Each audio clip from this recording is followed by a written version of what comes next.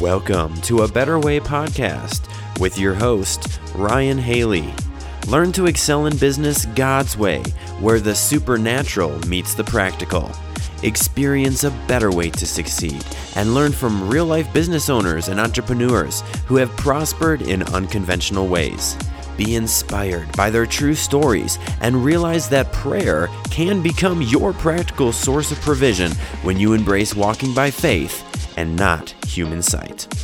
And now, here's your host, Ryan Haley. Welcome back to A Better Way podcast. It's been a while, and I apologize for that, everybody. I've been working on the book, but this is a milestone episode. This is our 50th episode, which is why it is a great pleasure and honor for me to introduce our guest today, Paul Moore. Welcome to the show, Paul. Hey, great to be here. Thanks, Ryan. Now, Paul, you have a podcast and several books about real estate investing called How to Lose Money and a couple other things that we'll go into.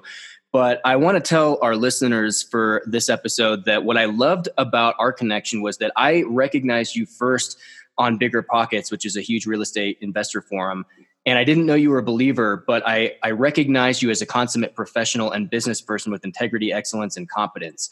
And then through a mutual friend of ours, when I found out you were a believer, it made it that much more sweet to me to be able to make the connection. So I was delighted to find out you were a believer after I knew that you were a very professional business person. And that's a theme I talk about in the book as well. So I'm excited to have you on the show, Paul, and go into your story here. And why don't you just give us a quick 2 or 3 minute background of your spiritual and or professional life that you think would be relevant in setting this up? Yeah, thank you, Ryan. So I'm looking for a graphic designer, if you know one, to put a fish on my business card and my forehead and my and everything. So until we find that, I'll just keep being an undercover Christian. So, no, seriously. I was a misguided kid. I wanted to be a parapsychologist. I wanted to be like a Ghostbuster. I was always interested in supernatural stuff, but I didn't have any idea, I went to church, but not seriously at all. And, I got an engineering degree, which was my first mistake. And then I got an MBA after that, which was not a mistake. And I went to Ford Motor Company. I loved Ford. I really didn't hate corporate America like a lot of people do, but I actually found myself like the second month I was there, I was trying to scheme up some entrepreneurial thing on the side. So my buddy and I, who both went to Ohio State, both went to Ford, he lasted 13 months there, and he actually went out and started a company, and I joined him a few years later. And we had a fun time. We hit everything just right. And I was finalist for Entrepreneur of the Year a couple times in Michigan. And then we sold our company to a publicly traded firm who actually, these guys were believers as well. And they actually had the same supernatural kind of business mindset that we'll talk about in a while. And then I started a nonprofit organization to minister to international students. I moved to the Blue Ridge Mountains. We bought 120 acres on the top of a mountain. And, I found that I got bored really quick. And, to be a type A 34-year-old entrepreneur, like kind of acting like I was semi-retired was a huge mistake. And maybe we'll get back to that. But I'll tell you, and then I jumped into real estate investing. I've done like just over a dozen different things in real estate investing. And now I'm in commercial real estate. We basically give investors who want an on-ramp into commercial real estate the opportunity to, without putting up millions of dollars and signing their life away, to get involved in really big commercial projects. We vet the operators, we present them to investors, and it's just been really, really fun. That's what I've been doing. But I'll tell you, a lot of my problems over the years, Ryan, came because of one very big problem I had. And that problem was right here. If you can see the video, I'm talking about between my ears. The problem was I believed in a false dichotomy. It was this secular, sacred dichotomy. And I used to even say things like, well, maybe someday I can graduate from this business stuff and get into full-time ministry. And maybe someday I could be like an administrative pastor at a church, or do something like that. Or even if God really blesses me, maybe I could be a missionary. But this was a false dichotomy because, Ryan, I didn't know that as soon as I got saved, I was already in full-time ministry. I was drafted into the kingdom, and I had and continue to have more opportunities to impact the world, to rub shoulders with unbelievers than any pastor I know.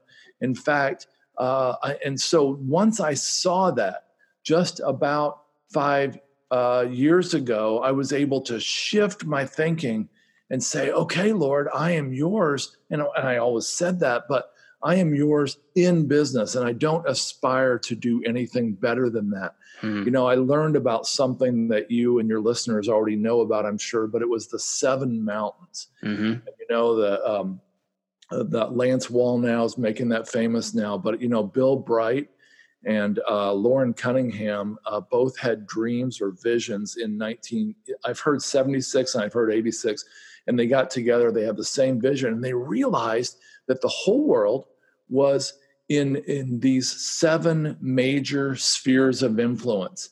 And they are media, education, government and law, the arts and entertainment, which includes sports, family, religion, and business, which includes science and medicine.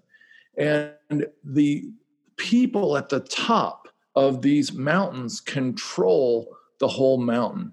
In other words, there's maybe 1 or 2% of the people at the top that influence the entire mountain. An example of this is I've met some people in media who are in like liberal leftist media type things. And they're like, man, we're believers, but it's the people at the very top of our company who are dictating all these mandates that make us look and act so liberal. And so the problem is the church has believed for hundreds of years, if we only got people inside the walls of our church building in this one mountain, we'll get them saved. And then maybe if they're a really good business person, like a billionaire or somebody like that, we'll give them a really important job like counting the offering or serving on the finance committee, you know? And then, you know, and we've believed that the other 6 mountains are on their way to hell. Well, those liberals in Hollywood, you know, they're never going to change, and they're on their way to hell. And you know, it becomes a self-fulfilling prophecy. Right. And so my desire, my passion has been to see, you know, the Christians take their place, not necessarily as the very top dog in all these 7 mountains, but as an influencer, because influencers can dramatically change the 7 mountains. Here's a quick example, if you like a story. There was a guy named Mark, and Mark worked for a Jewish, unbelieving boss and atheist. And at this company, Mark would go around and pray quietly over the different cubicles of the different employees there. And occasionally he'd have a chance to pray for an employee. Well, one day the CEO, the Jewish atheist boss, came out and said he had this horrible headache. In fact, he had migraines, I think. And Mark gulped, and then he said, okay, I'm going to do it. So he went and said, hey, can I pray for you? And the guy's like, okay. And so Mark prays for him aloud, and the headache goes away immediately. Amen. So this Jewish unbelieving boss starts telling him, hey, will you pray for this or pray for that? Well, they were at a conference in Las Vegas, and they had rented a zip line thing. And so the boss was bringing all these new clients there as a sales thing and running them through the zip line. Well, there was a horrible storm coming in, Ryan, and the storm coming that way, the zip line operator goes, okay, well, here comes the storm. We're going to have to shut down, you know, liability and all that. And the boss was like pretty determined guy. And he said, hold on. Hey, Mark, come here. Mark, there's a storm coming in. And he's saying this in front of the clients. So I want you to go pray, and this storm will turn, and we want to shut down the zip line. So Mark goes, okay. So Mark goes around the corner and says, hold on. And he starts texting his family and friends saying, please, please pray right now, because this is what the boss is saying. Well, while he's texting them, he hears the boss around the corner saying, okay, so what's going to happen is Mark's going to pray and the storm's going to turn in a different direction, maybe this way, who knows? And then we're going to keep enjoying our day at the zip line. And so Mark's like, oh my gosh. Well, around that time, somebody texted Mark back. It was a kid, I think, of one of the people he texted and said, hey, I see in my mind's eye a big dome of protection over your zip line. And so Mark was encouraged by that. So he goes out and he prays this prayer. And anyway, the storm, as you can guess what's going to happen, the storm actually divided and went to the left and the right of the zip line. And somebody standing way, way back took a picture of it, and he said it looked like a dome of protection over the zip line. Now, here's my point in telling that story. That's real fun. But who do you think the CEO of this company is going to call on when he's got a big problem? Who's he going to ask for wisdom? Who's he going to potentially promote? And actually, who's going to have influence in that company? Well, this guy doesn't have to be the owner or the CEO. And you don't have to be the principal of your school. And you don't have to be the lead producer in Hollywood. And you don't have to be the head of the record company in Nashville. But you can have an influence, and God can position you there, just like he did Daniel, just like he did Joseph, and just like he did Esther. None of them became king or queen, but they all influenced the course of history. And so that's what I'm really passionate about. Amen. Yeah, I think I may have mentioned this on an earlier podcast episode, but I love something that Lance Wallnau talks about in his quote unquote secular engagements, as a coach or consultant to, corporations and things, is that, we usually think of it as evangelize, get them saved, then disciple them. And his thing is, no, it's the opposite many times. You disciple them first, and inevitably, when they see that you've got the goods and they can't explain it, they come to you and ask, where are you getting this from? How are you doing this? And then that's the invitation to share with them. Okay, well, going to share and give credit where credit's due. And this is where I get it from. And then you get to, take that next step after you've already gained their trust and credibility, that relational and professional rapport that can lead into the eternal transaction, if you will. Absolutely. That's beautiful. I love that. So Paul, tell us about, you've got a pretty amazing story of your own, and we'll talk more at the end about what you're doing now and commercial real estate and how people can get in touch with you. But you have a pretty dramatic up and down roller coaster testimony. And I love the way that you got yourself out of it. Tell us about giving yourself out of a $2.5 million hole, I believe it was. Yeah. So, what happened is, so when we sold my company, I was actually partnering with a guy in Colorado Springs. We sold our company for almost $3 million. I was only 33. Wow. And I thought, I'm an investor now. And I actually wasn't an investor at all. I was a speculator. Investing is when your principal is generally safe and you've got a chance to make a profit. And speculating is when your principal is not at all safe and you've got a chance to make a profit. So I was speculating, and I was involved in all these different real estate deals that were speculative in nature. They didn't have a known cash flow stream like commercial real estate should.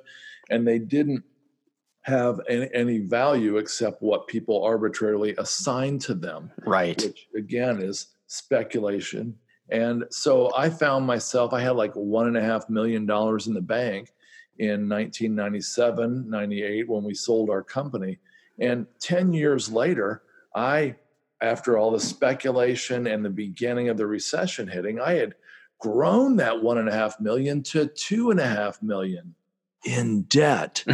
And so you went from positive 1.5 million to negative 2.5 million. Yeah. And now the good news is I had real estate connected to all that debt. And so it wasn't like it was credit card or student loan or just, money I had lost. And so it was late 2007, and it's hard for many of us to remember what it felt like to be at that time. But just as a reminder, we didn't know what was coming. Mm-hmm. We assumed we had already seen a lot of problems in real estate from Washington, D.C. all the way down through Virginia, where I was. We had seen problems since like 06. So, 06, 07, were already kind of bad, and we were hoping the worst was over. Now, we had an inkling that maybe the worst was yet to come, but we tried to close our eyes and ignore that. Right. And it was November 2007. And around that time, my business partner said, hey, I can't go on making these huge interest payments. I'm signing all the properties and all the debt over to you, and you'll have to take it from here. And I was like, I wasn't really that upset with him. I kind of understood. We're still really good friends today. And, so I got the whole $2.5 million in debt instead of part of it. And so it was November 2007. I was sitting in my chair meditating like I often do. It was a Sunday morning. And I had this really distinct impression. I had been studying the life and teachings of George Mueller. And I had this question in my mind, WWGMD. Now, that doesn't mean what would grandma do. It means what would George Mueller do? Now, as a reminder to the few people who don't know who that is, George Mueller was a 19th century hellion in Germany turned saint in England. He moved to England, and he actually became a pastor, a missionary, and he decided to make God look good by setting up orphanages. So he set up orphanages. He ultimately cared for just over 10,000 orphans in total. He lived through the whole 1800s. And he decided he would never, ever tell anybody his needs. He would never, ever say, hey, we need $10,000 or whatever to build this new building. He wouldn't tell anybody, pounds, not dollars. But anyway, it's estimated that he raised $300 to $500 million in today's US dollars, all by prayer, all by faith. And he had really radical ideas. He recorded everything in journals and writing. And he had radical ideas about marketing, about debt. He was very opinionated. He hated marketing. He hated debt. And so I knew already, well, man, I was already in trouble. I already had all this debt. But I thought, what would he do? Well, I went to church that Sunday morning, and the pastor talked about, guess who? George Mueller. I had no idea he even knew who he was. And anyway, I really felt like the Lord was leading me to begin giving our way out of debt. So around that time in December of 2007, a couple of friends met with me at a restaurant. And they said, hey, how are you going to get out of this mess? It looks like you're going to have to declare bankruptcy, huh? And I said, no, I'm going to give my way out of debt. Well, that went over really well. And they just shook their heads. And then I told my family, my wife was on board with it. The kids were too young to know any better, but I told them as well. And I said, we're going to watch. And whether God delivers us or not, we're going to trust him. And we're going to see what happens. So on January 1st, 2008, again, not knowing how bad things were about to get, we began giving a fairly large, even to this day, it would have been a large weekly tithe or offering every week to our church and to some nonprofits we cared a lot about. And we said, okay, we're going to see what God is going to do. Well, a big part of my debt was waterfront lots at this resort in called Smith Mountain Lake, Virginia. And so I had all these lots, including one 5-acre lot that I fully intended to divide into 5 1-acre lots. Well, I couldn't do that because the private road that ran in front of this land was not changed to a public road, as I thought it was inevitable that it would really soon when I bought it a few years before. That was the speculative mindset, by the way, that I had. I was counting on that. So I couldn't subdivide this land. Well, I was in a Subway restaurant about 4 weeks into January, toward the end of the month, and a real estate developer was there that I really respected. And I told him my problem. And he said, you really ought to try this strategy. For time's sake, I won't explain it. And I said, I tried that. I looked into that. That won't work for me because of these reasons. And he said, you might want to look at it differently. Just think about it. And right then a light bulb went off. And I realized that, I just sensed that God was speaking. And so 2 days later, I'm with my surveyor who's like all nervous. And we're sitting in front of the planning and zoning board representative for the county. And we're laying out this outlandish idea to subdivide this 5 acres into 5 1-acre lots and make them much more sellable for a much, much higher price. And she looked up over her glasses and she just shook her head and she kind of smiled. She said, I've been working here for decades. No one has ever presented such an outlandish idea. Then she smiled and said, but you found a loophole in our law that no one has ever found. I don't know how you did it, but yeah, you can do this. Wow. And so now there was a lot of work left ahead, Ryan. There was another 1 year of difficulty, of real problems with banks, attorneys, surveyors, all the money spent on soil tests and everything else.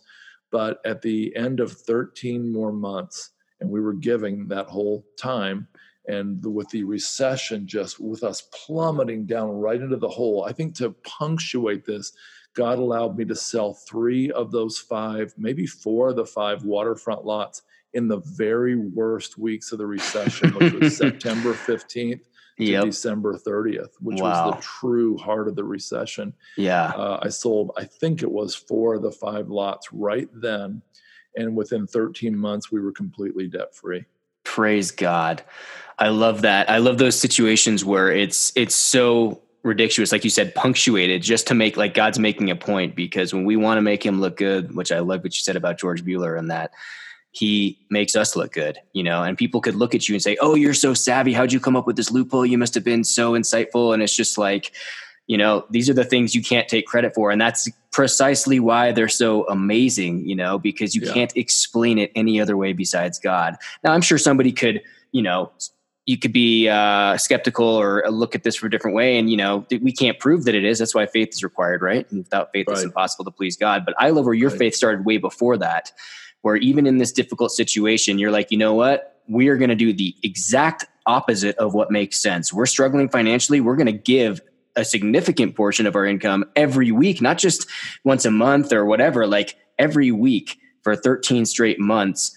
And then the payoff is you sell 3 or 4 out of the 5 lots at the worst possible time, which makes absolutely no sense. But that's it. That's where God has to be the explanation, and the supernatural meets the practical in business. And I I didn't know that George Mueller had raised that much money in today's dollars. I knew he had done his whole approach, but I had no idea the extent to which that worked. So, and guys, whoever's listening right now, God is no respecter of persons. What he did for George Mueller, what he did for Paul Moore, what he's done for me, he can and will do for you. So it's just a matter of trusting him. And I want to make sure that I don't make this into a, if you give, then you're blessed. It's not the curse or the blessing of the tithe. We're all under grace, but it has to do with the heart posture where you're trusting God in very practical ways where it really means something. And that's what you did, Paul. And I love that outcome. I love that journey that you went on with God. And so 13 months now, you're completely debt free. You're out of this $2.5 million hole. Take us from there into what you learned both spiritually as well as professionally in real estate and what you're doing now. Yeah, so I got kind of confused. I was like, well, okay, wait, so did God reward me for this, or did he? I mean, I don't know. So I since then, I've really had a lot of questions. I don't think God is just some big vending machine, Ryan, where you just put in a quarter and, you get your Reese's cup or whatever. I mean, I don't think that that's how it works. I know he's relational, and I know he wants to have a relationship with me. He wants to listen to me.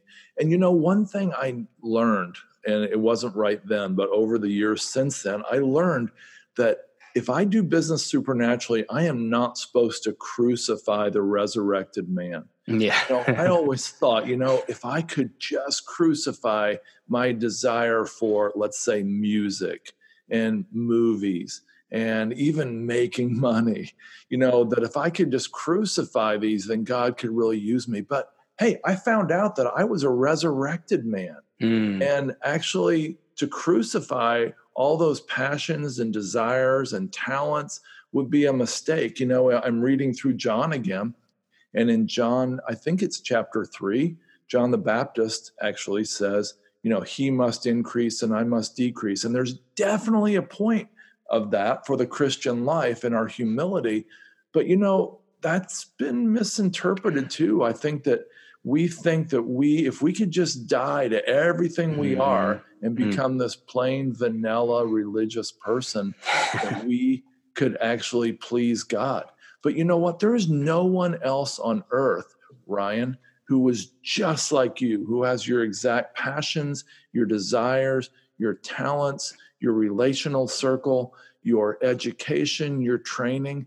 And I think that God, and I'm saying this to every listener, God has placed you right where you are to blossom as who you are today. Unless you're doing something sinful, that's illegal or whatever, I think you're supposed to actually flourish right where you are. Amen. There's a guy named Matt McPherson, and I actually was on a plane to meet him last year. My plane got delayed overnight, and I didn't get to, but I'm going to this year, I hope. Now, Matt McPherson was a traveling evangelist, and this is part of my story. This is something I learned, Ryan. He was a traveling evangelist, and he had like 4 kids. He was a worship leader. He had a passion for bow hunting as well. And so he would go on these weekend retreats, and he would come home with like $28 in the offering. He's like, this isn't working for me.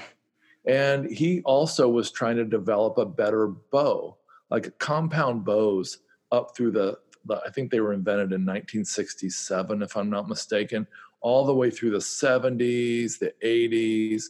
They were like really, like they didn't fire perfectly. And the cams, there's 2 cams, and they didn't turn perfectly precisely. And because of that, the arrow would go off target. And this was a problem that everybody knew and nobody could solve. Well, one day the Lord kind of whispered in Matt's ear. He said, hey, Matt, I've got the best solutions in the world for every problem in the world. And Matt, it sounds like he was being a little smart alecky to God. He didn't ask for the solution to world hunger. He didn't ask for, how to bring peace on earth. He said, well, if you've got the best ideas for everything in the world, would you help me build a better compound bow?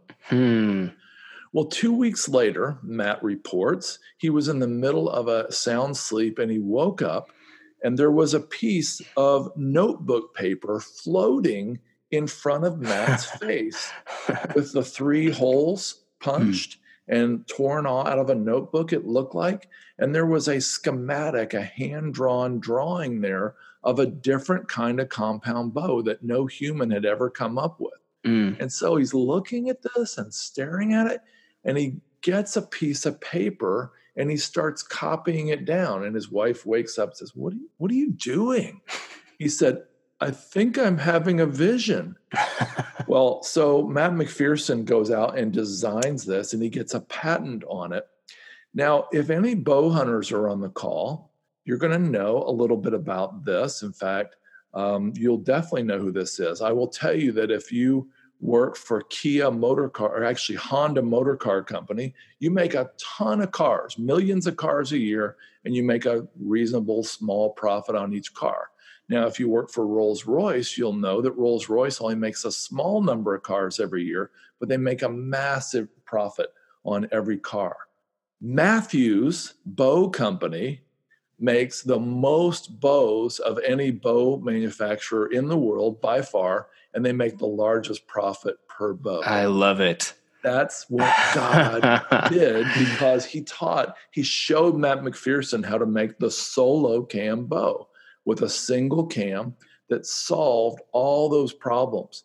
And since then, he's got over 20 other major patents on compound bows, and he has the largest archery manufacturing equipment company in the world. And there's pickup trucks all over the country, including in the hills of Colorado, that have Matthews written in gold cursive writing on the back window and their sticker.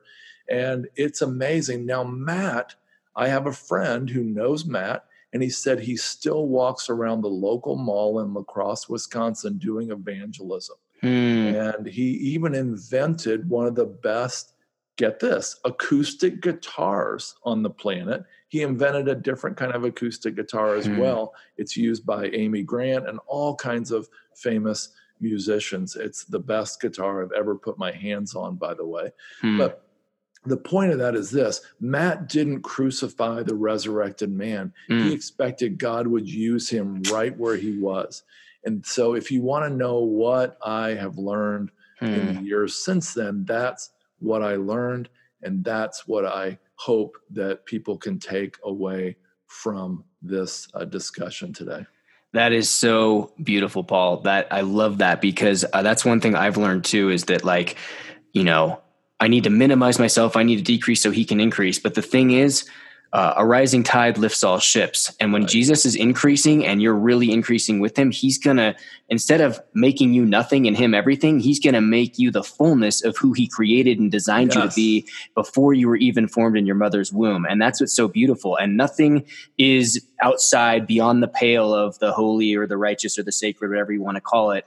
Bow hunting. God knows that certain people love to hunt with their bows, and if there's people that need solutions to this, commercial real estate, whatever that thing is, guitars. Right. It's so tragic to me the way that so many people try to, put their flesh under, so to speak, which, there's a right and a wrong way to do that, I think. But when you're suppressing the desires, the passions, the gifts, and the inclinations that God specifically wired you to bring to fullness and to bless other people with, and be blessed in the process of doing that with, amazing things like that can happen. So I love that you brought that up. And even, guess what? Being a for-profit enterprise, like, it's not wrong to want to make money. Now, obviously, if you're cheating people and breaking the law and doing all kinds of hurtful things, then that's not God's best. But he does want us to be profitable. He wants us to be productive, to increase, to be able to have the character to be promoted, where we can steward large amounts of not only wealth, but influence in people, like you talked about earlier.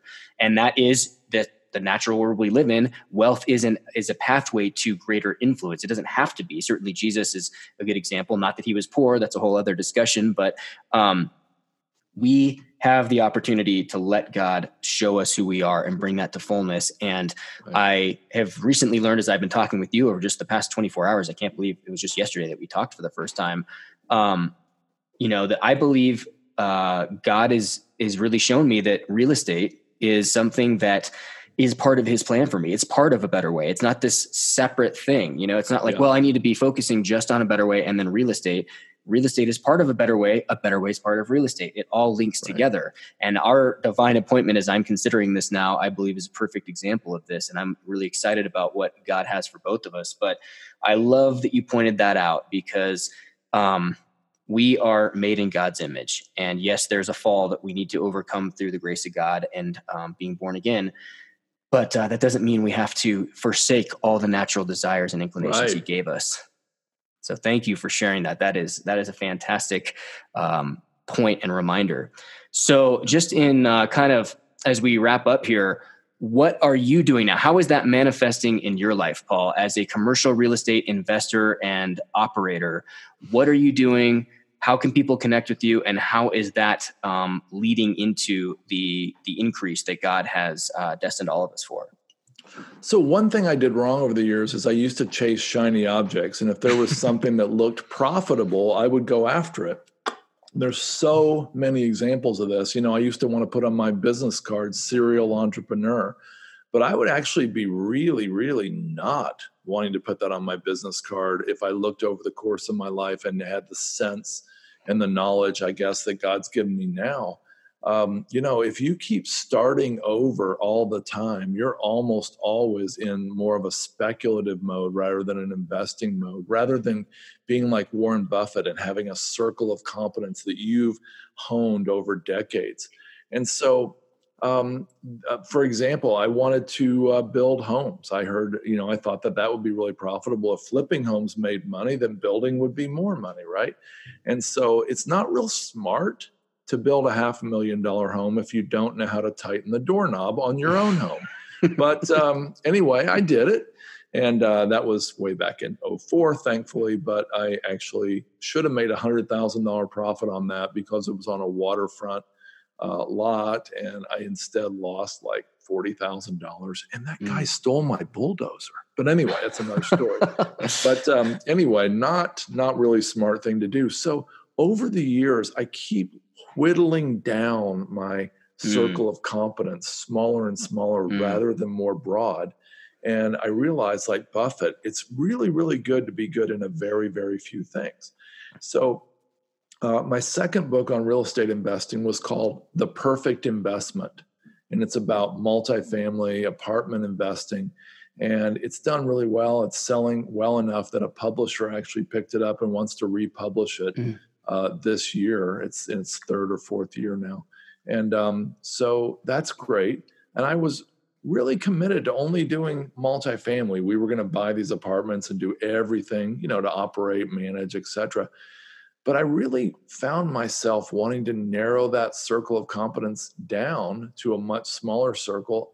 And so I decided about 2 years ago to take a step back and say, okay, what I really want to do is create content for the real estate world. And that would be podcasts, books, live video, recorded video, and blog posts. And I want to actually find great investment opportunities. And I'll tell you more about that in a second. And then I want to connect investors around the country or around the world to those great investment opportunities. Now, so that's what we do. My company's called Wellings Capital. And what we do, a lot of people realize that the Forbes 400 wealthiest people on the planet almost all invest specifically in commercial real estate.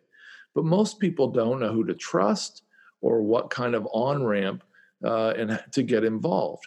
And so what we've done is we do a lot of teaching on how commercial real estate works. We have a free 5-part e-course we make available to teach people the overview of how commercial real estate works, why it's so powerful. And then we allow people, friends and family, to invest alongside of us. What we do is we vet the very, very best-in-class operators that we can in commercial real estate, specifically in self-storage, mobile home parks, and multifamily. We might add senior living someday. And so we allow our investors access to them. We negotiate better terms with those companies. And then we bring large amounts of money from a group of our investors to these operators. We bring, a typical investor might invest $100,000 or $50,000, maybe $200,000, something like that. We bring them millions of dollars at a time. And so we get this better deal. We pass that along to the investors. We make a profit. And because these operators are so good at what they do, they're making outsized returns and with lower risk. And we're passing all that opportunity along to our investors as well. So I'm thrilled with what we're doing and so glad to be, I feel like for the first time in many, many years, right in the center of how God designed me to be. Yeah, I call that the sweet spot. And I've got a whole chapter in the book on that and some teachings on that. And it's so good when you're hitting that sweet spot. And I think just on a practical note, getting a little bit more into the investment specifics, what you're doing and other companies like you that I'm becoming more familiar with, it's such a valuable service because most people, typically the way our society or our culture trains us is to get quote unquote diversified, which just means having a lot of stocks and bonds. They're all what I call financial paper assets. And there's a place for that in people's portfolio. I've certainly profited from that. There's a place for that, but that is not true diversification. So having a real estate diversification, you need to be diversified not only within an asset class, such as stocks or bonds, but among and between asset classes. So hard assets like real estate. And within real estate, you should be diversified between maybe residential and commercial and all the different subdivisions within each of those. But most people, real estate is not quite as regulated as the other ones. And there's a lot of opportunity, but there's also a lot of uncertainty and fear, which I had to overcome to get in this, game. And so having an operator like you be able to navigate people through that where they can get a strong return that's got strong cash flow, strong appreciation or growth potential, and is a different asset class that has what is called a low or even negative correlation to other asset classes like stocks and bonds is really, really important. And if I lost a lot of you guys and your eyes are glazing over, it's an important thing that most people, I believe, don't have enough familiarity and exposure to.